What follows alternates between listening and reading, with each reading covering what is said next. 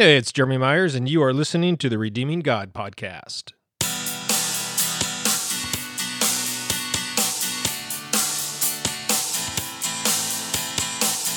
All right, trivia time. Forgive me for the pun here, or play on words. Here's the question. What is the biggest butt in the Bible? Oh, yeah. All right, we're going to discover the answer to that question in today's study of Ephesians chapter 2, verse 4. Prior to that, though, I will also answer a quick question from a reader or a listener about the topic of Calvinism. Before that, though, I do sort of have a news item to discuss. Here's the news. I now accept Dogecoin on my website, redeeminggod.com. You can use Dogecoin to join my discipleship group. And if you follow some steps I suggest, I'm going to talk about this here in a second. If you follow some steps I suggest, then you can earn about $60 in free cryptocurrency. And you can use that to join my discipleship group. Or I guess you could just, cash it out and get free $60. Or keep it invested in cryptocurrency to see what happens to it in the future. I don't know. Anyway, that's where we're headed today. The Ephesians 2:4 discussion about Calvinism and a discussion about cryptocurrency and how to join my discipleship group for free. That's where we're headed.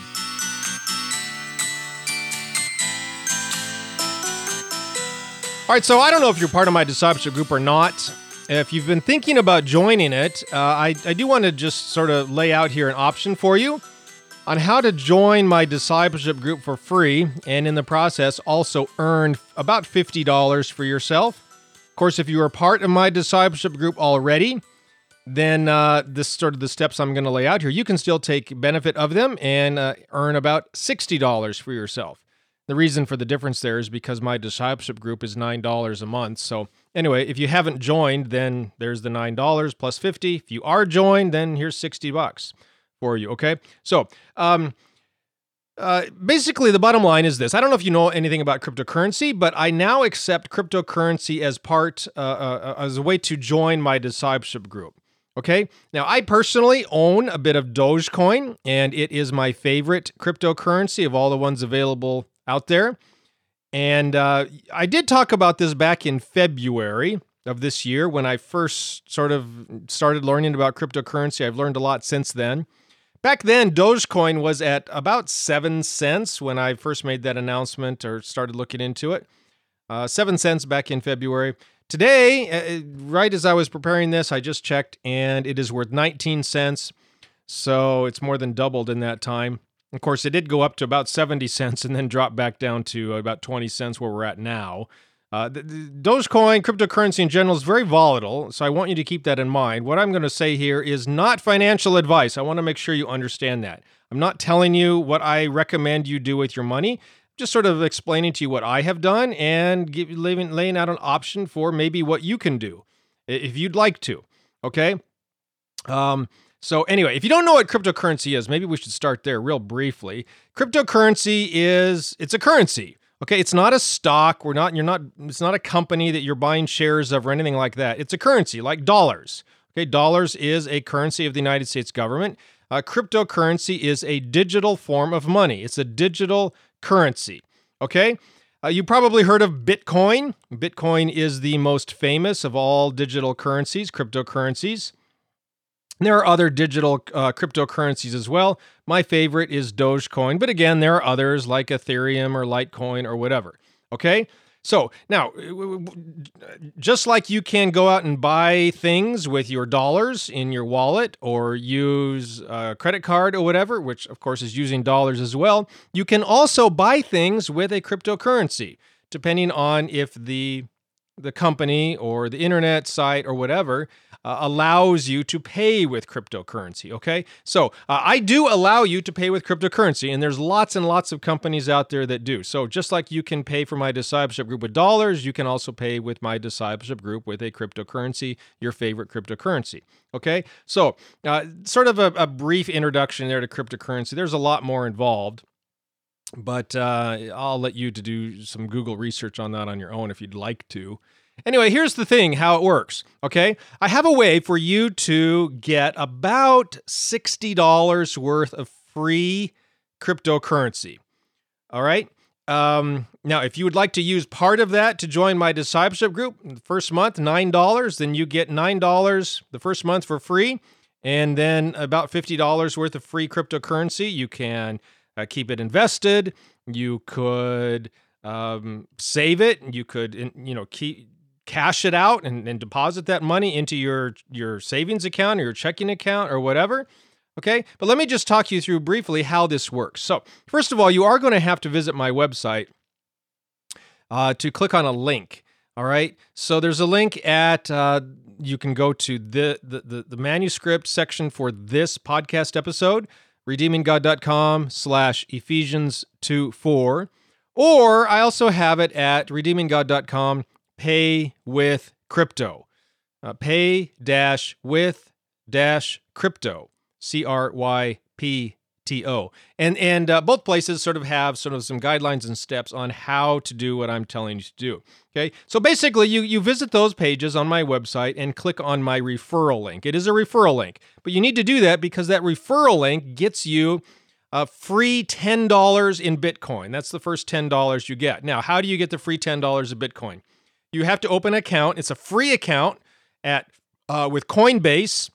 Okay, and then here's the thing. There's one sort of the catch here. You say, yeah, there's always a catch, Jeremy. That's right. Here it is. You have to buy $100 worth of cryptocurrency in order to get $10 of free Bitcoin. Okay? Now, here's the thing, though. Once you buy the $100 in crypto and get your $10 of free crypto, and then also the additional $50 or so of other free cryptocurrency that I'm going to talk to you about in a bit, you know what? You can cash it out. You can sell it back into dollars and redeposit it into your checking account or your savings account or whatever. You could keep it invested. You can do whatever you want with it. So you're not really losing the $100. You're just buying $100. You get $10 of free Bitcoin, and that's your first $10. Okay. Now, once you have opened your Coinbase account, they want their customers to be educated about what cryptocurrency is and how it works and some of the available options that are out there for you with cryptocurrency. So they've created all of these free sort of 5-minute tutorial videos that teaches you about cryptocurrency. There's a bunch of them on their site at Coinbase. And for every one that you complete, each one takes about 5 minutes. For each one you complete, you get about $3 to maybe up to $10 worth of other cryptocurrencies. There's a wide variety of them, and they reward you by taking these courses, these little 5-minute courses. That's really all they are, about 5 minutes. For each one, you get between $3 and $10 of cryptocurrency, okay? I did all of them, and it took me maybe a little over 30 minutes or so, and I ended up with about $50 worth of cryptocurrency at the end. Okay, so I don't know how long it's going to take you, and I imagine you'll get about the same money same amount of cryptocurrency I did. But anyway, so that's how you get the $60. Okay, you spend $100 to buy some crypto. I would buy Bitcoin or maybe Dogecoin or Litecoin or Ethereum, something like that. Get $100. Then you get your free $10 of Bitcoin. You take all these tutorial lessons. You get another $50. Okay, and look at this. It takes about half an hour to open an account, half an hour to take all the lessons and courses and so on. In 1 hour, then, you have changed your $100 into about $160. That's a pretty good return on your investment for 1 hour of work, I think. Okay, not bad for 1 hour. That's what I did, and if you want to do that, you can too. Okay, now, here's what you can do. Again, you have $160 now. You can sell all your cryptocurrency, cash it out. I would recommend first you convert it all into one cryptocurrency. Coinbase does have some transaction fees, but they don't have any fees when you convert from one cryptocurrency to another. Okay, if you were to sell all of those cryptocurrencies one at a time, they're going to do a transaction fee to convert from a cryptocurrency to US dollars. But if you convert, say, from Bitcoin to Litecoin or whatever to Dogecoin, there's no transaction fee for that. So you convert all of these they're giving you a bunch of different cryptocurrencies. Convert them all into one.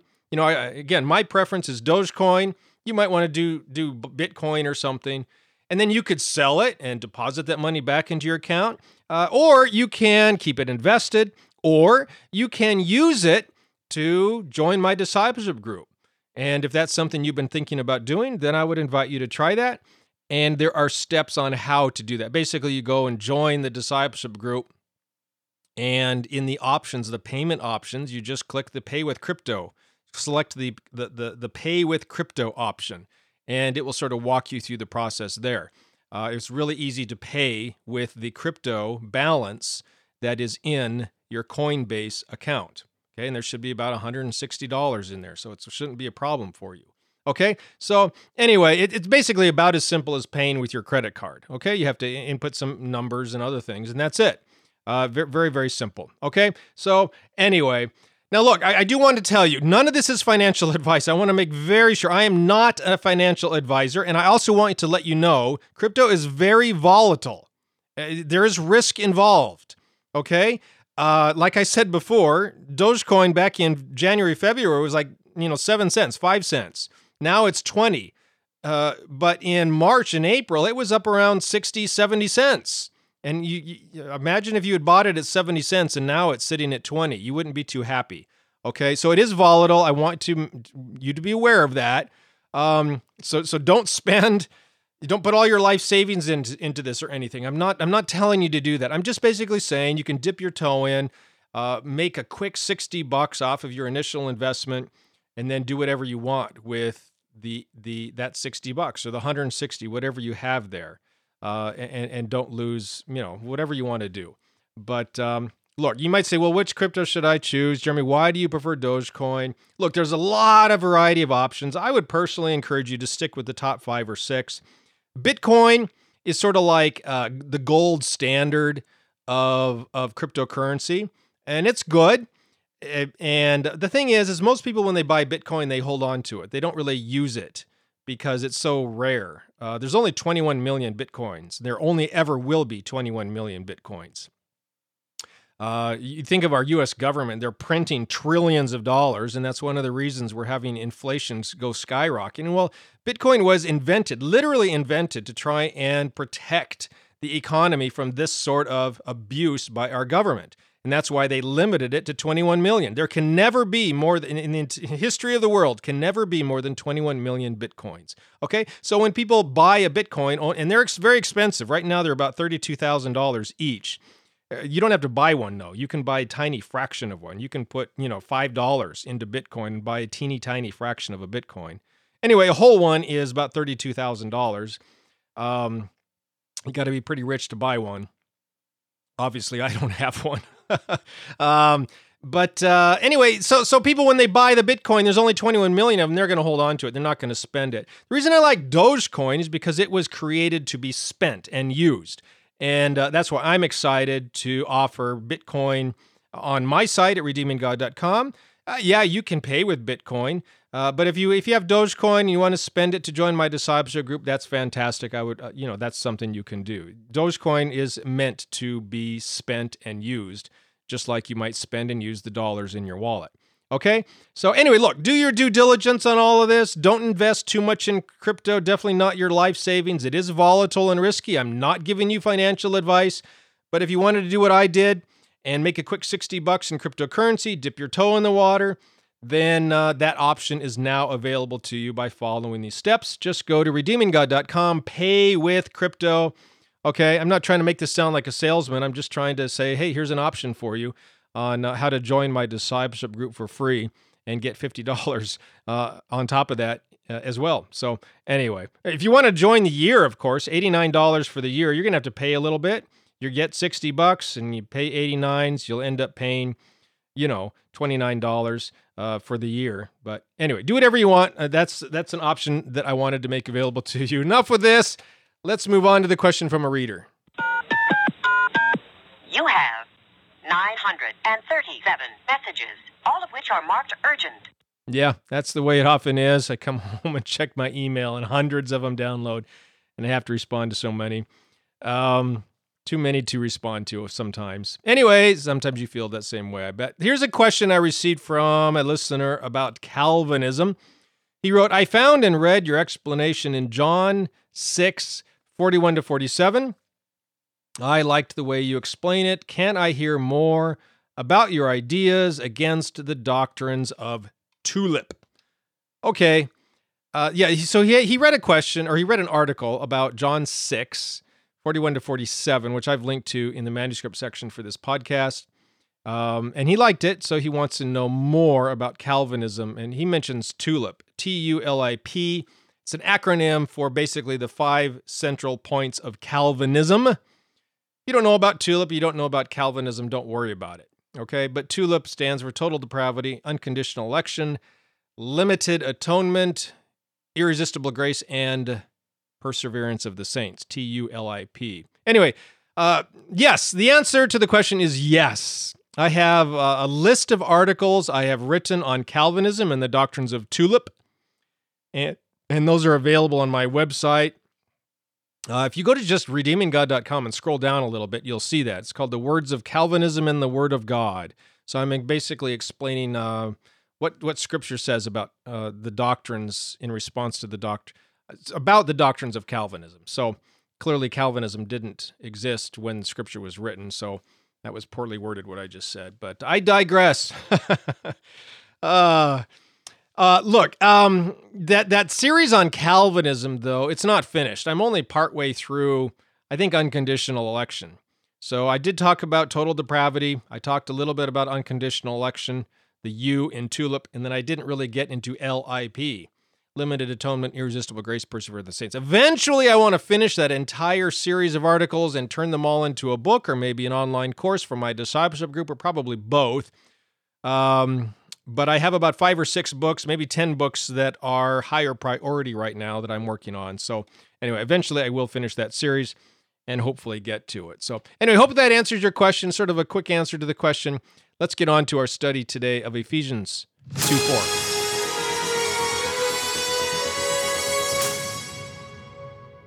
Right, so we're looking at Ephesians 2:4 and the biggest but in the Bible. All right, Ephesians 2:4 contains what I like to call the biggest but in Scripture. And to see why this is, let me just sort of briefly explain, summarize, review what we have seen so far in Ephesians chapter 2. Ephesians chapter 2 addresses how God has solved the biggest problem in human history, and how we as the church are to partner with God in fixing and correcting this problem, okay? So far, all we've really done is see what the problem is, and we looked at that in our studies of Ephesians chapter 2, verses 1 through 3. In those 3 podcast studies, we saw basically that the greatest problem in human history is that we humans engage in an endless cycle of violence against one another. And sort of worse than that, we do it in God's name. We justify our violence against others by saying, oh, well, I'm just carrying out God's will. What I'm doing is not evil. It's not wrong. I'm doing what God wants me to do. Okay? And what we see, though, there in Ephesians 2, 1 through 3, is that this is the satanic spirit. This is the spirit of the accuser. It's the spirit of this age. It's the kingdom of the air that's all around us, that we breathe. It permeates society and culture. And because of that, society and culture is based on violence. It's founded on violence. And we humans, we don't know any other way to live. This is the only way we know how to live. And that's why it's sort of the biggest problem, because this cycle of violence just repeats over and over and over. And it sometimes escalates out of control and threatens to destroy all of civilization. Okay? So obviously we need to fix this problem. And Paul wants to tell us, the readers of Ephesians, how to fix this problem. And so that is what he explains in the rest of chapter 2. But first he provides the solution, what God did to fix this problem. That's in verses 4 through 10. And then in verses 11 through 22, how we as the church can apply this and show the world a better way to live. Okay? That's Ephesians chapter 2. So we're looking at Ephesians 2:4. This is the very first verse where Paul begins to explain the solution to this human problem, the great human problem. And Paul begins this section. It's verses 4 through 10. This section on the solution. He begins with the words, but God. But God. All right. Don't ignore the small words in Scripture. Sometimes the smallest words in Scripture are the most important. And I would say this little word but in Ephesians 2:4 is one of the biggest buts in the Bible. Okay? I know, sort of funny, maybe sort of crass a little bit. Forgive me for that, please. But it's memorable, isn't it? The word but, it's a conjunction. And in this case, it's an adversative conjunction. It's tying these two ideas together in an adversative way, showing contrast, okay, between what Paul has just said and what he is about to say next, okay? And what is the contrast? The contrast is between how we humans behave, verses 1 through 3, and how God behaves, verses 4 through 10, okay? Remember, one of the aspects, the central aspects of the great problem we humans face is that when we engage in violence against other people, we do it in God's name. When we march off to war, what do? We get priests and pastors to bless the soldiers and preach sermons about how this war is holy and just because we are defending the cause of liberty and justice in the world and expanding freedom to the oppressed peoples in other nations and so on, okay? And look, maybe they are oppressed and so on, okay? But maybe there's evil going on in the world, okay? But this is what happens. We engage in violence. We engage in holy war. We call it just war here in the States. We do this against our enemies, and we do it in God's name. We think that when we seek to harm, stop, or even kill our enemies, that we are doing God's will. Okay? Now, it may not be killing our enemies. The enemy's over there in the foreign country or whatever. Maybe it's our neighbor. Maybe it's our coworker. Maybe it's even a spouse or a family member. We do the same thing then. Maybe we're not trying to kill them necessarily, or even, cause physical, violent harm to them. But, maybe we have a conflict with our neighbor or a coworker or a family member. And what do? We tend to view the other person as the one who is the sinner, the one who is morally inferior. And we don't feel like we ourselves have any fault in the matter. They are the sinners. They are the, greedy ones or the arrogant ones. We're the righteous ones. In this situation, our view, our position is righteous and just and holy and good. They're the ones who have the fault. Okay? We're just standing up for truth. We're standing up for justice, and they're getting in the way of that. Okay? And so our stand for righteousness, our stand for truth, it requires that we call them out, right? That we speak the truth in love, even though it's usually not very loving. That we condemn their sin, right? Because God wants us to point out the sins of other people, okay? That we at our jobs, maybe we try to get the other person in trouble with the boss or something, okay? Because there's a right way to do things. And, it shows up in various ways, a wide variety of ways in life. We're not trying to kill somebody else, but we do feel like we're in the right, they're in the wrong, God's on our side, God is against them, and so we have a moral obligation to correct the wrong in somebody else. And this is the way we all behave most of the time.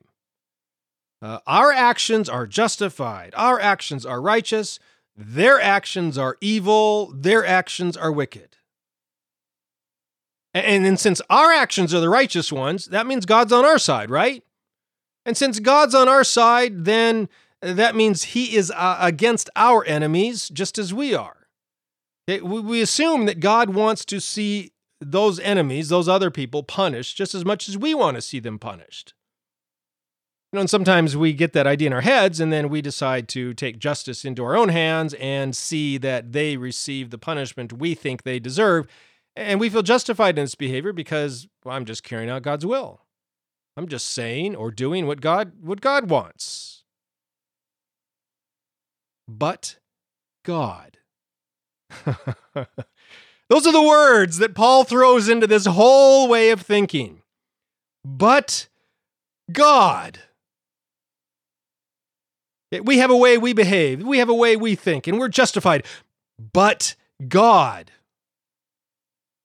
We haven't looked at the rest of the verse yet, but you could stop here and just sort of think of what Paul might be saying next.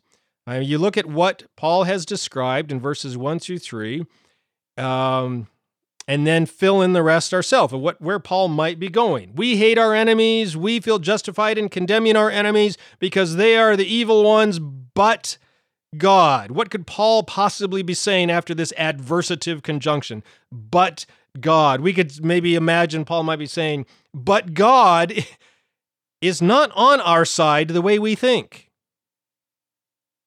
But God wants nothing to do with our violence and hatred against others. But God loves our enemies and wants to see them rescued and loved and forgiven just as much as He wants that for us.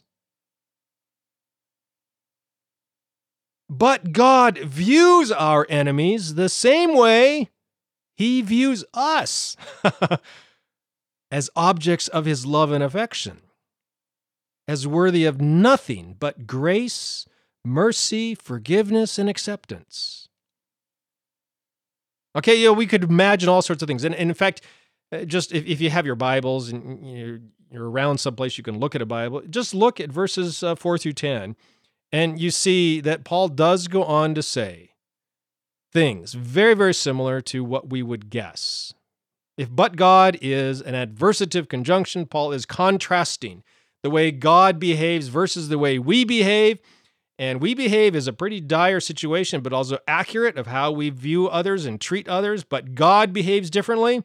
Then God behaves opposite the way we behave. And that's exactly what Paul describes in verses 4 through 10. We're only looking at verse 4 today, but even right here, he has two descriptions of how God behaves differently than we do. God is rich in mercy, and He has acted out of His great love with which He loved us. Okay, there's double emphasis there on love. We hate our enemies. We want to see them killed and destroyed and brought to justice, but God has mercy and love toward them. Okay? We sometimes think, well, God, thank you for your mercy towards us. Thank you for your love towards us. And thank you for hating my enemies as much as we know. God says, no. Yes, I'm showing love and mercy towards you, but as God, I am also showing the same exact love and mercy towards those other people, the people you don't care so much about. And if we're going to bring our heart in line with the heart of God, then maybe we should start viewing our enemies the way God views them. By the way, the word that Paul uses here for love is agape love. You know about agape love. It's God's unconditional love for us. My Gospel Dictionary online course, it is the word I am currently working on. Hope to get that lesson out soon. I'm about halfway done with writing and studying for that lesson, but it'll get out eventually. And we're going to learn next time when we look at Ephesians 2:5 through 7, I think is where we're headed next time. We'll see that God loved us even while we were in our trespasses, even while we were dead in our trespasses. Agape love is unconditional. God doesn't wait for us to become obedient and faithful. He doesn't wait for us to become righteous. He doesn't even wait for us to love Him in return. Agape love is unconditional. He loves us while we were yet sinners. He says it here, and he says it, Paul writes this also in Romans 5:8. Okay, there are no conditions to agape love, God's agape love. He simply loves us because God is love and because we are the objects of His love. And guess what? He loves all of us. Yes, you, me, and guess what? The people you dislike the most. regardless of what they've done, regardless of who they are, regardless of how mean and nasty they are to you, God loves them. Okay? So here's what this means, and we'll just sort of closing down with this. We hate our enemies.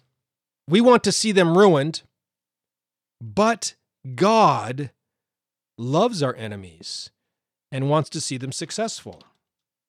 Okay? We want to see our enemies face justice.